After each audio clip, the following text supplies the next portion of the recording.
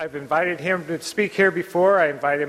One of the reasons I invite him is because I love saying his name, Svetomir Markovic.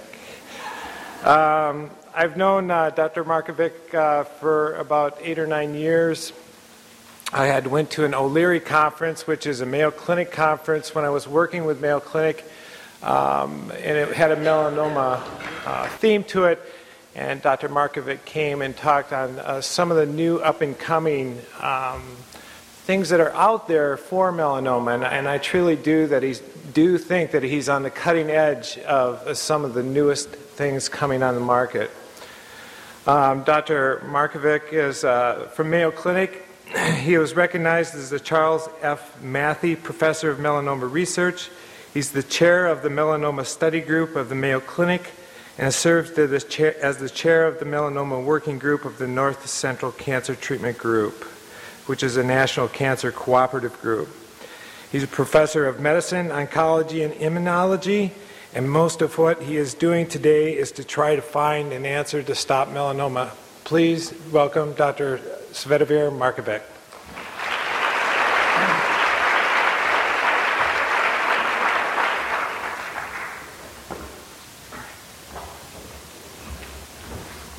Good afternoon, everyone, and I would like to express my thanks to the organizers for inviting me to come from Minnesota in this month and give you a talk. I'm a medical oncologist, you guys, so when I look at a pigmented skin lesion, I call a dermatologist. So what my job at the Mayo Clinic is really the best thing in the world. My job is to make the hopes of Dr. Bukai through science become a reality. I think we need to move beyond simply hoping for the cure and actually creating it. And hopefully what I'll share with you today is that there is more to the story than just hope. The objectives that I had for you are really sort of to update you on some of the more clinically relevant aspects of the melanoma management, and really focus my attention more to the advanced setting of this disease, and sort of review some of the developing efforts that we and others have done over the last few years to potentially outline some of the scaffolding, what may possibly be the solution to this disease.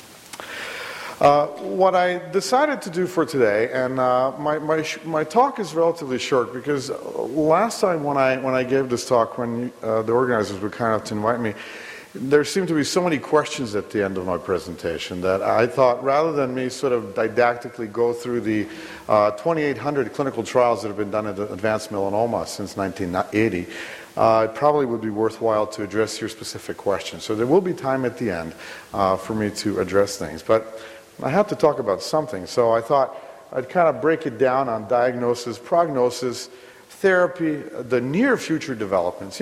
Every time I get asked to talk about sort of the future of melanoma therapy a lot, and future is kind of a long-term condition. I think one of my postdocs told me before I came here the other day, may be the cure of melanoma in 40 years.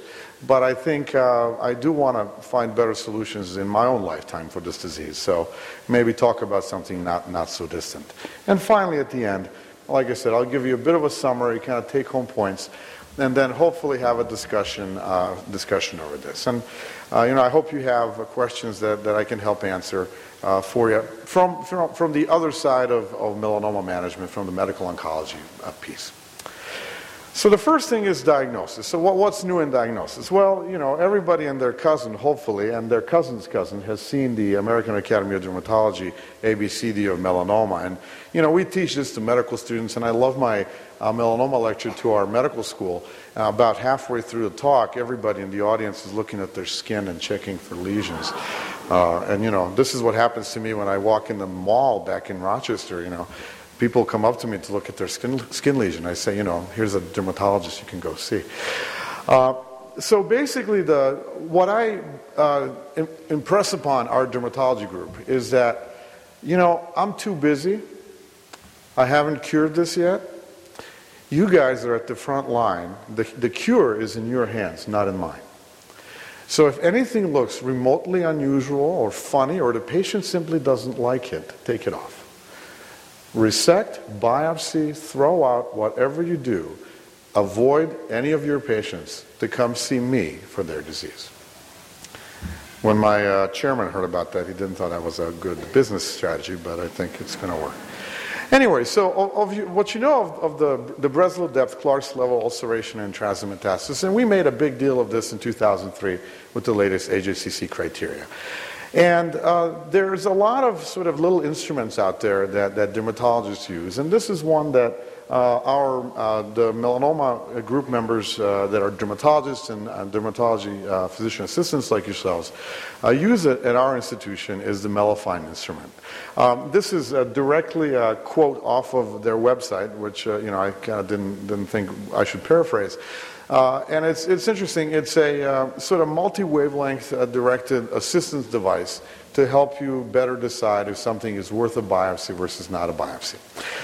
This thing went to the FDA in August of this year for approval, and I haven't heard yet what the final decision on that is. But my feeling, and remember, I'm an oncologist who treats 15 pounds of melanoma in a patient.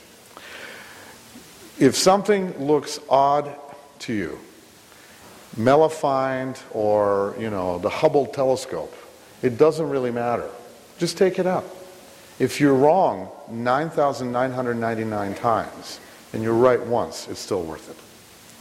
And I've got dysplastic nevi, believe me. It's funny when I go see my dermatologist. They don't use instruments. They simply just start biopsying. So anyway, this is something new. It's coming out, in this day of financial restrictions and the economy, et cetera, reimbursement being what it is. I'm not sure how all this will play, but just sort of to make you aware and be on the lookout. I think these things are coming. These are sort of computerized assistance devices that will make us hopefully be better doctors. So we'll see. Prognosis, I think, is really, again, sort of makes the point of sometimes going old school isn't that bad. Breslow's depth continues to be the most important prognostic indicator, and this little conglomeration will slide sort of gives you the survival by 10-year survival rates based on Breslow depth. And Clark's levels, have sort of fallen out of favor a little bit simply because, at least at our institution, you put 10 biopsies, 10 dermatologists, you get 10 different Clark's levels. So I think with that regard, I think that's fallen out a little bit. And prognosis is, like I said, according to the AJCC, really defined by these 4 criteria. But what's coming on, as many of you know, the new AJCC criteria, I'm referring to the American Joint Commission on Cancer, which is the acronym for AJCC, is a new member to the diagnostic profile is mitotic rates.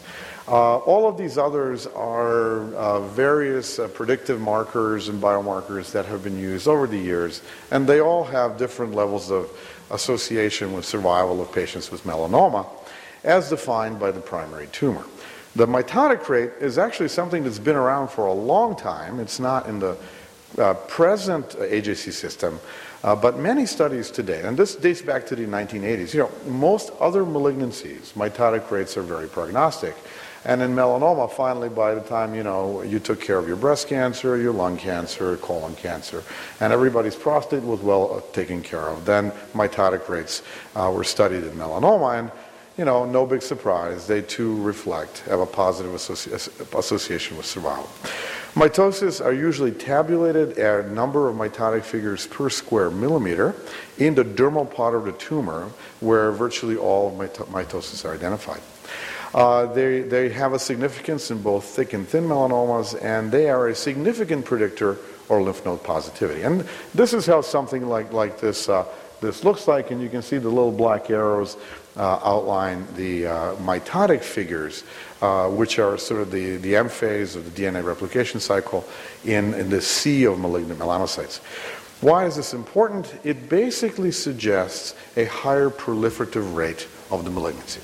And just to sort of draw a parallel, an acute leukemia, if we did this type of a slide on, 90% of the cells would be in mitotic rate, versus here we have 3 that are proliferating. Of course, a more proliferating tumor is bad, a less proliferating tumor is less aggressive, hence the mitotic rate relevance. It is an important prognostic factor, and if you exclude the mitotic rate, ulceration became an independent prognostic factor. And for reasons that I think we're still debating, the last iteration of the AJCC thought ulceration would be a more easily read feature of the primary tumors, which is why it, but not the mitotic rate, was used.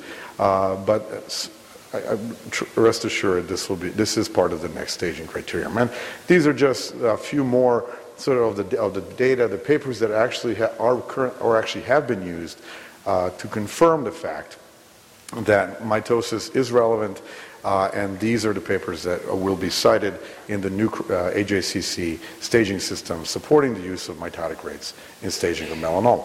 And this is sort of how it basically goes using multivariate analysis. If you have no mitosis, you have essentially greater than 95% survival at 10 years.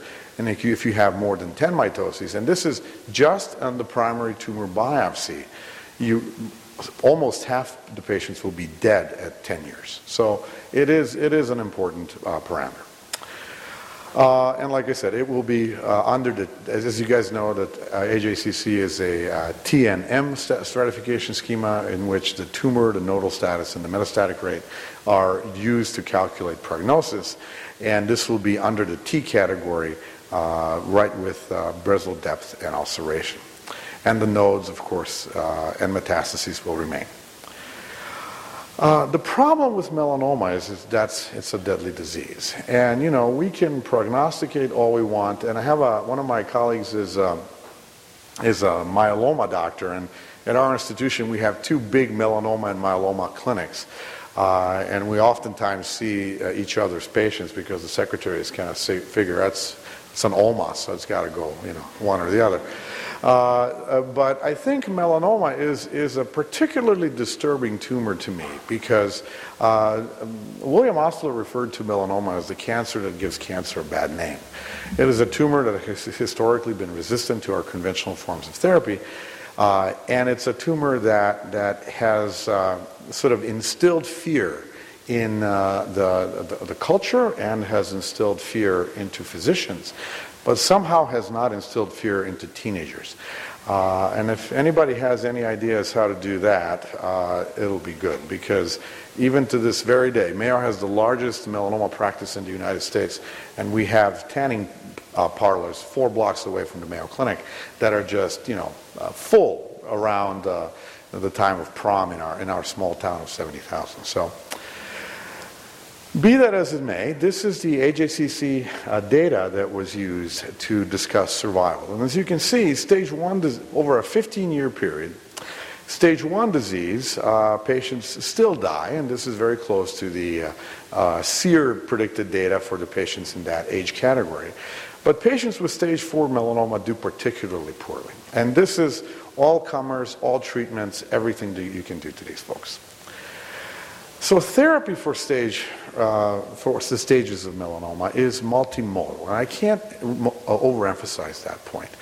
In our practice, we are fortunate enough to have the size of a practice where one can subspecialize in all disciplines of medicine and focus our attention to melanoma. Therapy is very stage dependent, and I'll kind of walk you through the stages of therapy, the stages of disease, and kind of discuss a little bit about the therapy and sort of spend some of my time on the experimental piece of this, which is the first-line treatment for stage 4 disease. And you can imagine if the first-line treatment for your disease recommended by, you know, the brethren that knows about this is experimental, it tells you that the things we have on the shelf right now probably aren't doing very well. So stage 1 disease, you know, these are your melanomas that are less than 1 millimeter deep, that don't invade very deeply, very superficial lesions, negative lymph nodes. Surgery in these patients is curative.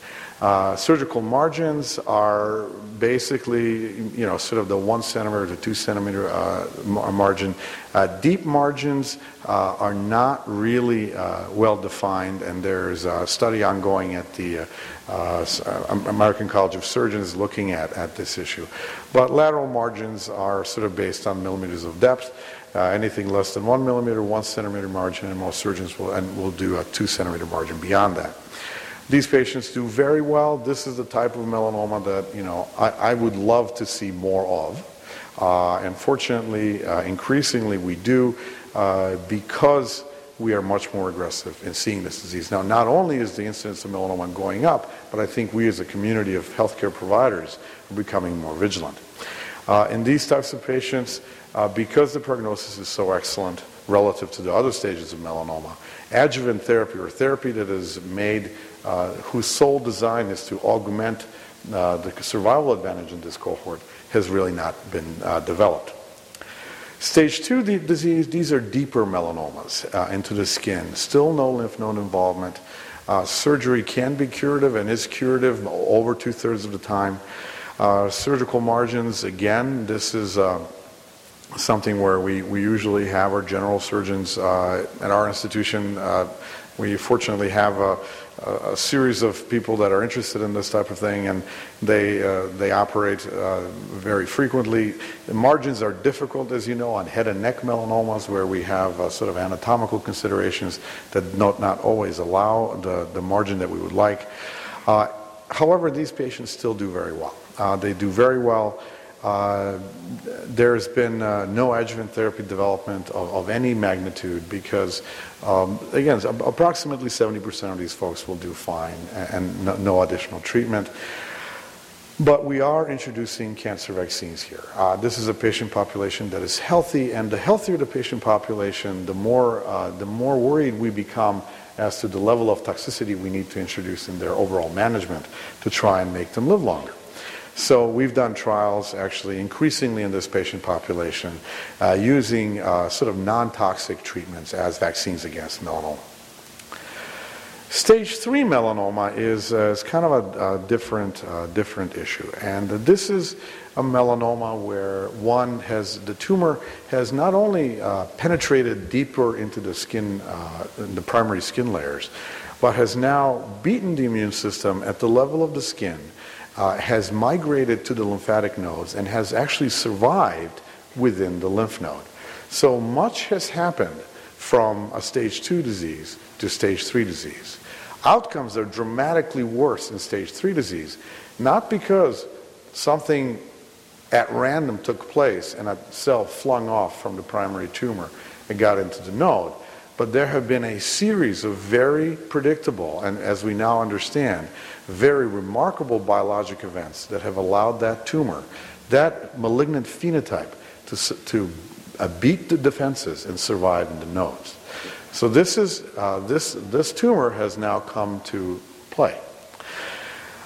Surgical resection, this is where we do sentinel lymph node biopsies and do lymphadenectomies to basically try and physically remove as much of these tumors as we possibly can.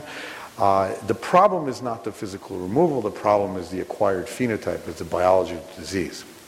So here's where adjuvant therapy comes in. Here's where we as medical oncologists have made the calculated decision that taking a risk for these patients makes sense. 30% of these patients are only alive with surgery alone. More than half of them will die of their disease at some point in their life. Many things have been tried and failed in this condition. Radiation therapy was popularized in the 80s as potentially the solution to this problem. Unfortunately, it has failed. Radiation therapy in the adjuvant setting only really makes sense in one clinical condition, and I think this is worth remembering.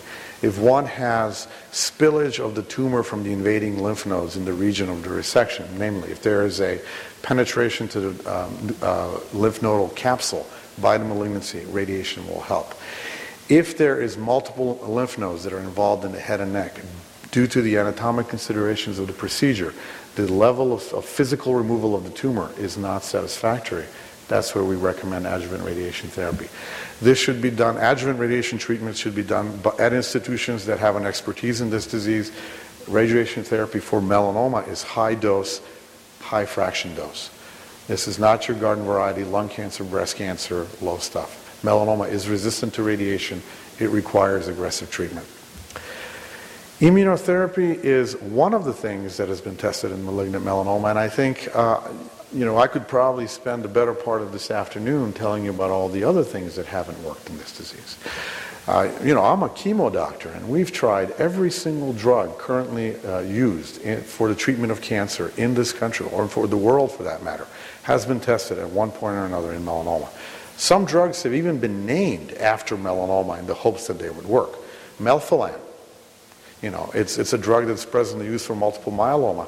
I guess they got the OMA wrong, but it was named for melanoma because of the great hopes that it would actually do something.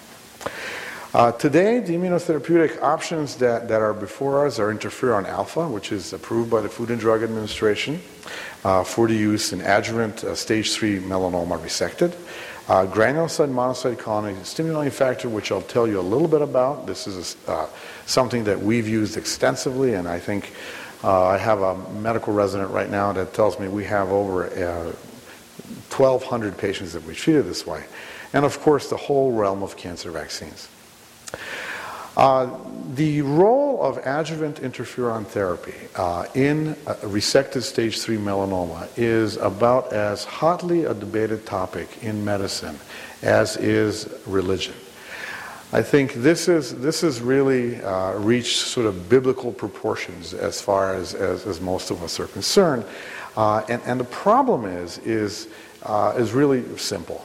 What we all do agree, after 20+ thousand of patients treated, is that interferon does appear to delay tumor relapse.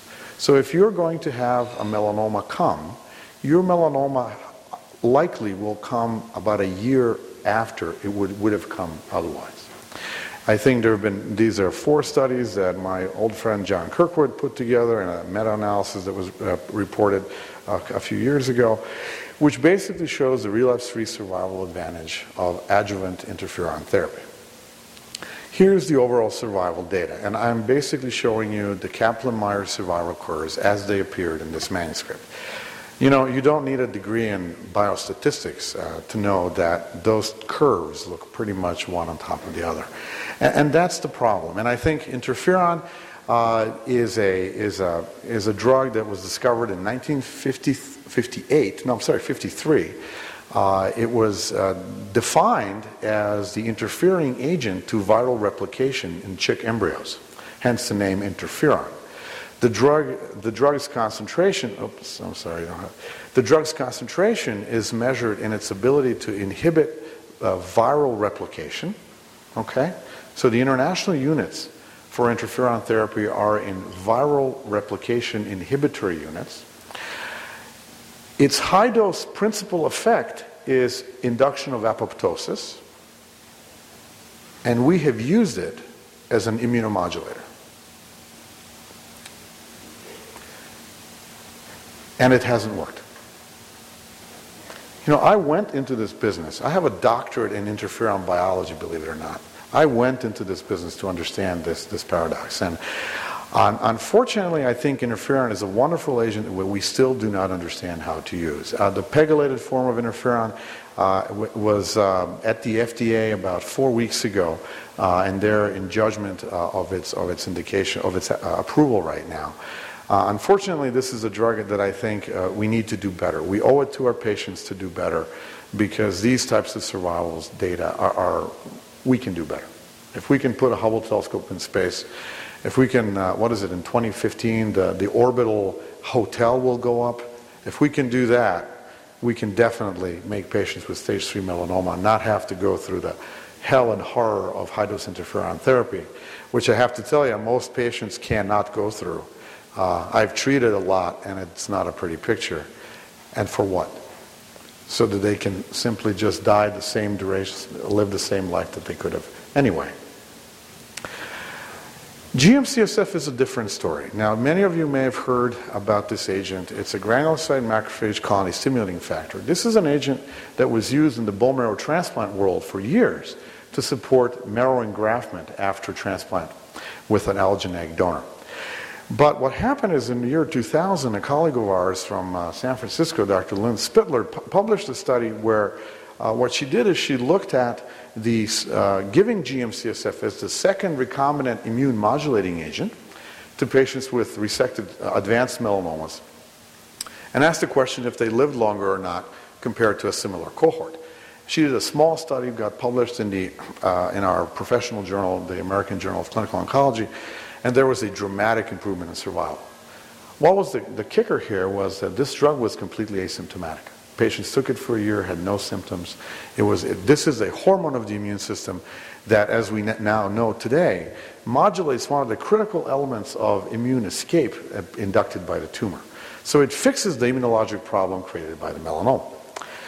Dr. David Lawson, an old friend of mine, put together this very large clinical trial, E4697, which basically took patients with resected high-level stage 3 melanoma, multiple lymph nodes positive, and resected metastatic disease, and randomized them to a cancer vaccine versus GM-CSF versus placebo.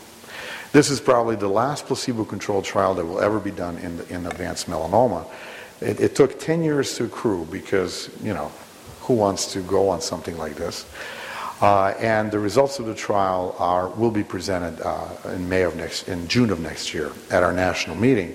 But I think what's interesting about it is that it brings forward a potentially non-toxic solution to this problem, and we will have that answer.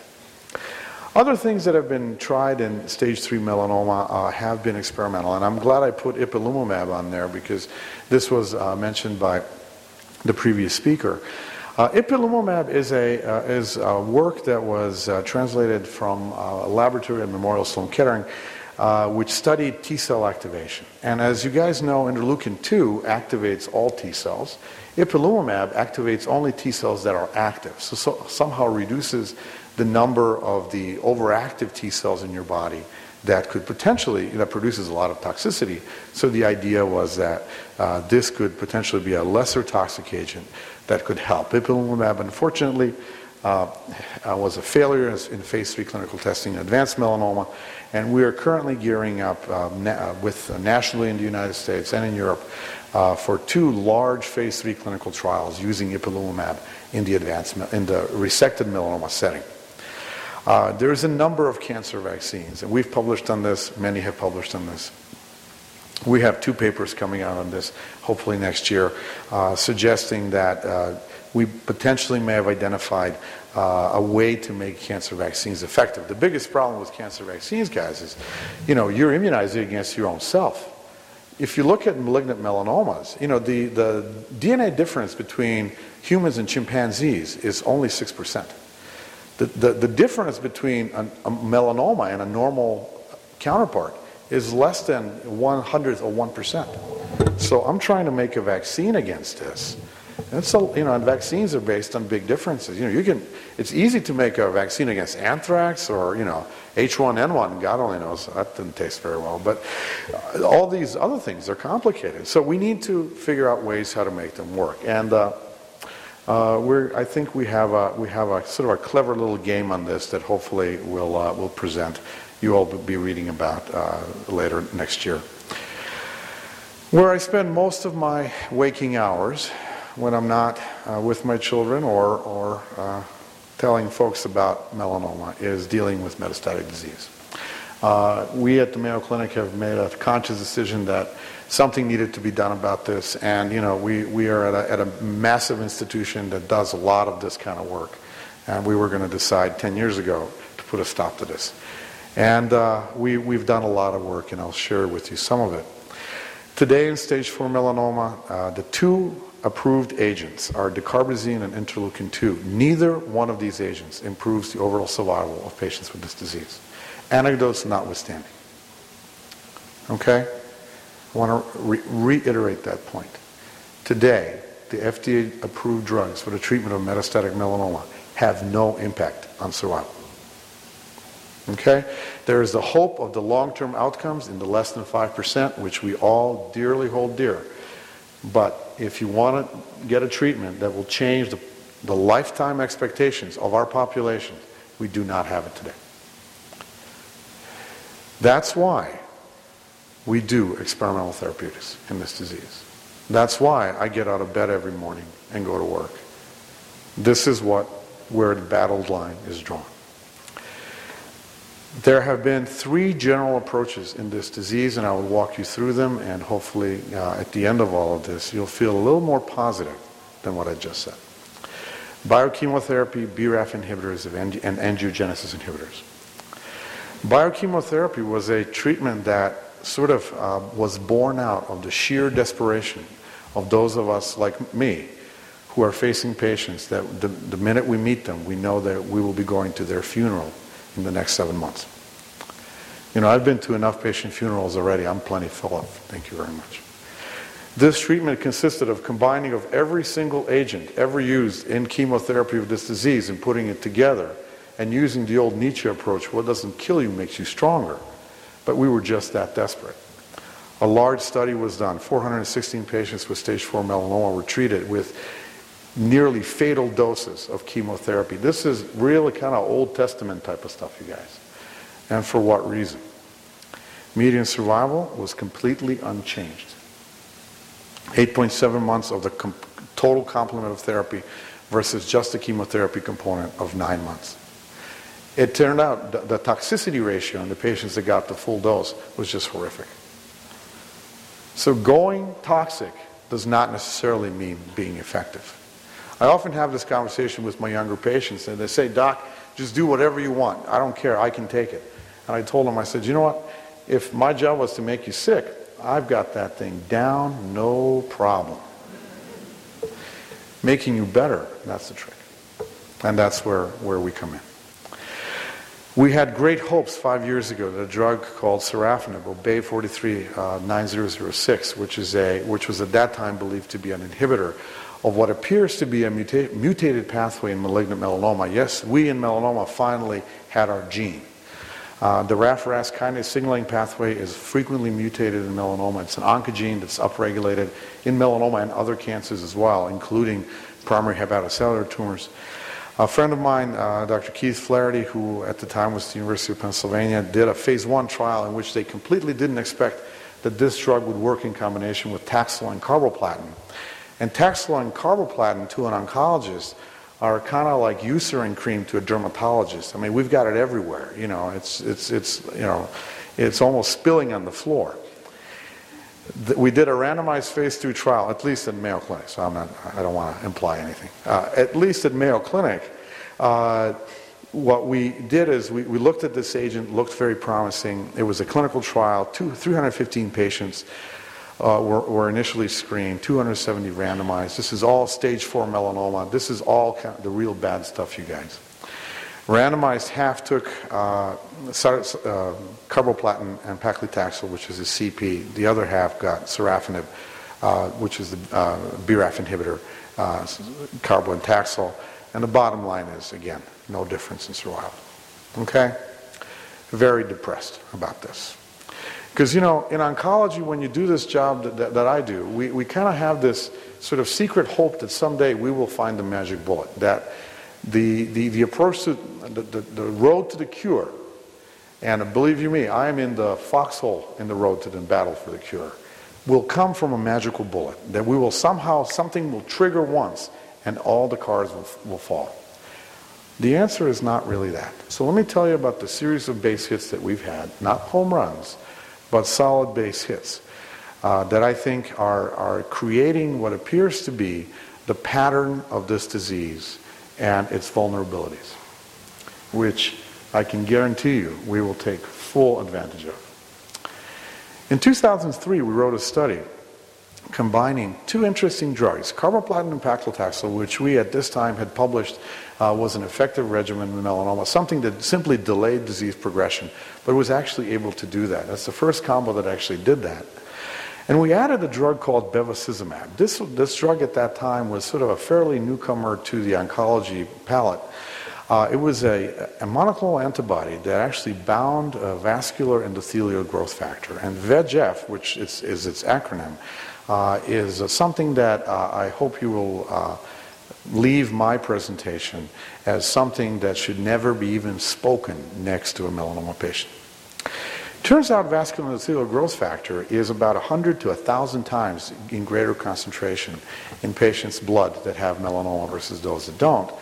But what's also even more interesting is that when you give chemotherapy to a melanoma patient, the malignant melanocytes massively upregulate, almost on a logarithmic scale, their ability to secrete vascular endothelial growth factor, its family members as well as its receptors. So what we said, I was like, wow, this must be important. You know, I'm a pretty limited guy. You know, I think something that changes 1,000-fold, it probably catches my attention. So what we did is we decided to do a single-arm phase 2 study in our cooperative group, and we basically gave patients this combination. And the idea was, could we make the tumor need VEGF and block it from using it? And lo and behold, the NO47A study was done, presented overall survival 12 months, progression-free survival 6 months. Now, you guys may think this is really not all that great. And most overall survival data in melanoma is 9 months. Most progression-free survival data points in melanoma are 6 months. This, believe it or not, is the most effective clinical outcome of any clinical trial conducted by the U.S. cooperative cancer groups since their conception in the last 40 years. This is the first shift of the progression-free survival time beyond at 6 months. So this is tantamount to the miracle mile that we've seen. So this basically had a big drug company invest into this whole process. You know, we're poor academics. You know, I can have all the ideas, all the science done, but then big pharma takes over. And they did another trial in which they basically showed when they randomized Taxol carboplatin Avastin, or bevacizumab, versus Taxol and carboplatin, they're starting to show a survival advantage to the Taxol carbo Avastin arm. This is a very mild chemotherapy option. The Avastin is virtually asymptomatic with the exception of hypertension, which is easily managed. And this is now gearing up to be a big phase 3 clinical trial to establish the first study, the first combination regimen to in fact prolong survival in stage 4 melanoma. Most people still die, so we're not there yet. But the interplay between melanoma and angiogenesis and VEGF is very important. So I think before I sort of tell you about the summary, well, let me tell you about the summary. So stage 1 and stage 2 surgery is key. Okay? Everybody needs to get a good surgeon, have this thing cut out, forget about it. Stage 3, adjuvant therapy, I think I usually do, we have experimental treatments for this at our institution. We recommend people seek experimental therapy for this disease. If they don't have access to that, GM-CSF could be used off-label, but there's a reimbursement issue. Interferon is the evil we know. It's there, it will delay progression-free survival time. It can work, and it does work in a small subset of patients, but we can't know that ahead of time. So it's something that can be used on a selective basis. For stage 4 disease, experimental therapeutics. Experimental therapeutics, experimental therapeutics. What are the upcoming new things? So and this is where basically I'll try to finish and tell you a little bit about the things that are in the near future. When we realized this whole VEGF melanoma business, you guys, and I didn't tell you about all the other things that we tried that didn't work. All melanoma oncologists have a portfolio of that. What's interesting is that melanoma the tumor itself behaves very much like the placenta. My wife's a cardiologist. She always tells me, she says, "Oh, it took you this long to figure that out?" Women always had the answer. And the way we're approaching this problem is that when we went back and looked at the 85 most significant immunologic modulators, the 85 things that allow placenta to survive and our species to propagate. 82 of those 85 genes that allow the placenta to survive against the mother's immune system, 82 of those 85 are present, accounted for, and active in metastatic melanoma.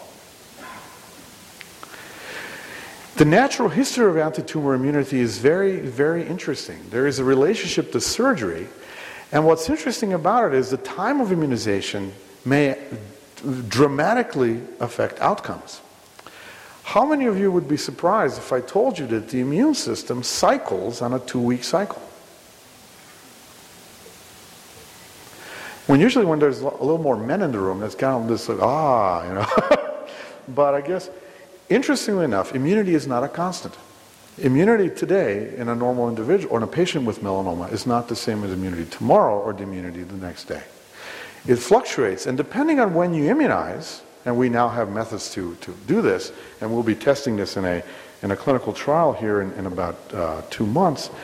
Depending if you deliver the vaccine at one time versus another, you get a completely different immunologic response. If you give IL-2 at one time versus another, you may give a completely different immunologic response. It's a very interesting find that we're working on with colleagues from Australia. Response-adjusted systemic therapy for stage 4 melanoma is something that we're working on right now. And here's the story. We oncologists are very simple people. We say, if patients would only not have these side effects and we could only give them enough chemo, all would be well in this world. Okay? Now you know how drugs in oncology are dosed. They're not dosed to effective dose. They're dosed to maximally tolerated dose. Okay?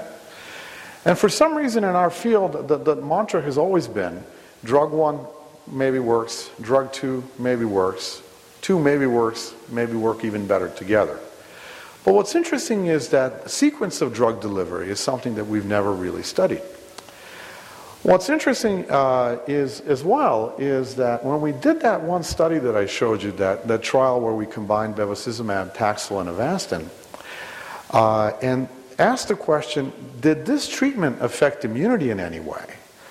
What is coming in a paper probably in February of next year is that what we found to correlate the most with the clinical outcomes in this first positive study, looks like, in advanced melanoma, was not the fact that angiogenesis was perturbed, was not the fact that tumor cells were killed, but was that immunity in these patients was normalized, allowing the reemergence of active anti-tumor immunity to take place. So we had a combination of angiogenesis targeting agents, conventional chemotherapy, producing a beneficial effect of immune reconstitution. And the mistake that we made in that study is that we kept giving chemotherapy and giving chemotherapy and giving chemotherapy and giving chemotherapy. We wiped out the beneficial effect that we had created early on. And guess what? As those parameters went down, so came the tumor back.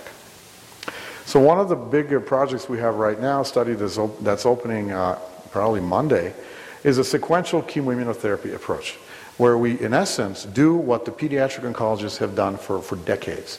We induce remissions, or we stabilize disease, and then we rebuild anti-tumor immunity by every which way possible. Because not only do we now know when to time this, we now seem to know how to reprogram it so that IL-2 therapy will not work 4% of the time, but may potentially work 100% of the time. Remember, all of immunotherapy depends on a functional endogenous immunity. If you're trying to bleed a tree, odds are you won't get any blood. But if you reprogram immunity to a way so it can positively respond to what you're trying to achieve, outcomes may be far different and far better. And no talk, I guess, since our ESMO meeting in Berlin would be complete without mentioning the new BRAF targeting agent.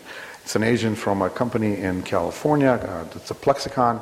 This is a more effective BRAF inhibitor that again has shown some activity against melanoma. It is a targeted therapy strategy that I think will be part of these combinatorial therapeutic strategies that we and everyone else is now working on, and hopefully bring us closer. And like I said, we simply, I think, what we've found ourselves in this disease, in the field of metastatic melanoma, is that we need to rethink the very fundamentals of oncology and cancer biology. And as we've started to do very simple experiments and very simple perturbations, we're finding very positive outcomes. And I think in that regard, we will hopefully be successful.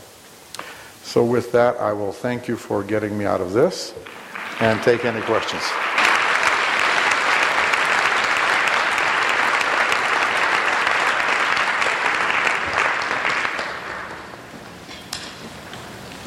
I have another question, sorry. Yeah, go ahead. I'm wondering, do you ever use the cyber knife? And Yeah. if so, does it increase survival time or only disease-free survival in metastatic Well, melanoma? so cyber knife applied in the brain versus cyber knife applied in the body. I think right now we're increasingly using cyber knife instead of whole brain radiation for the brain, the gamma knife approach. Simply because the toxic effect of radiation to melanomas is very dose dependent. Cyber knife and gamma knife are far more effective. It does not seem to affect overall survival, but it's not for the reasons that it's failure at the site of radiation, it's for the reasons of systemic disease progression. So yeah, I think for oligometastatic disease in the body, especially in the brain, we are increasingly using that in combination with other treatment. Okay, thank you. Sure. Okay, I guess that's it. Thank you very much.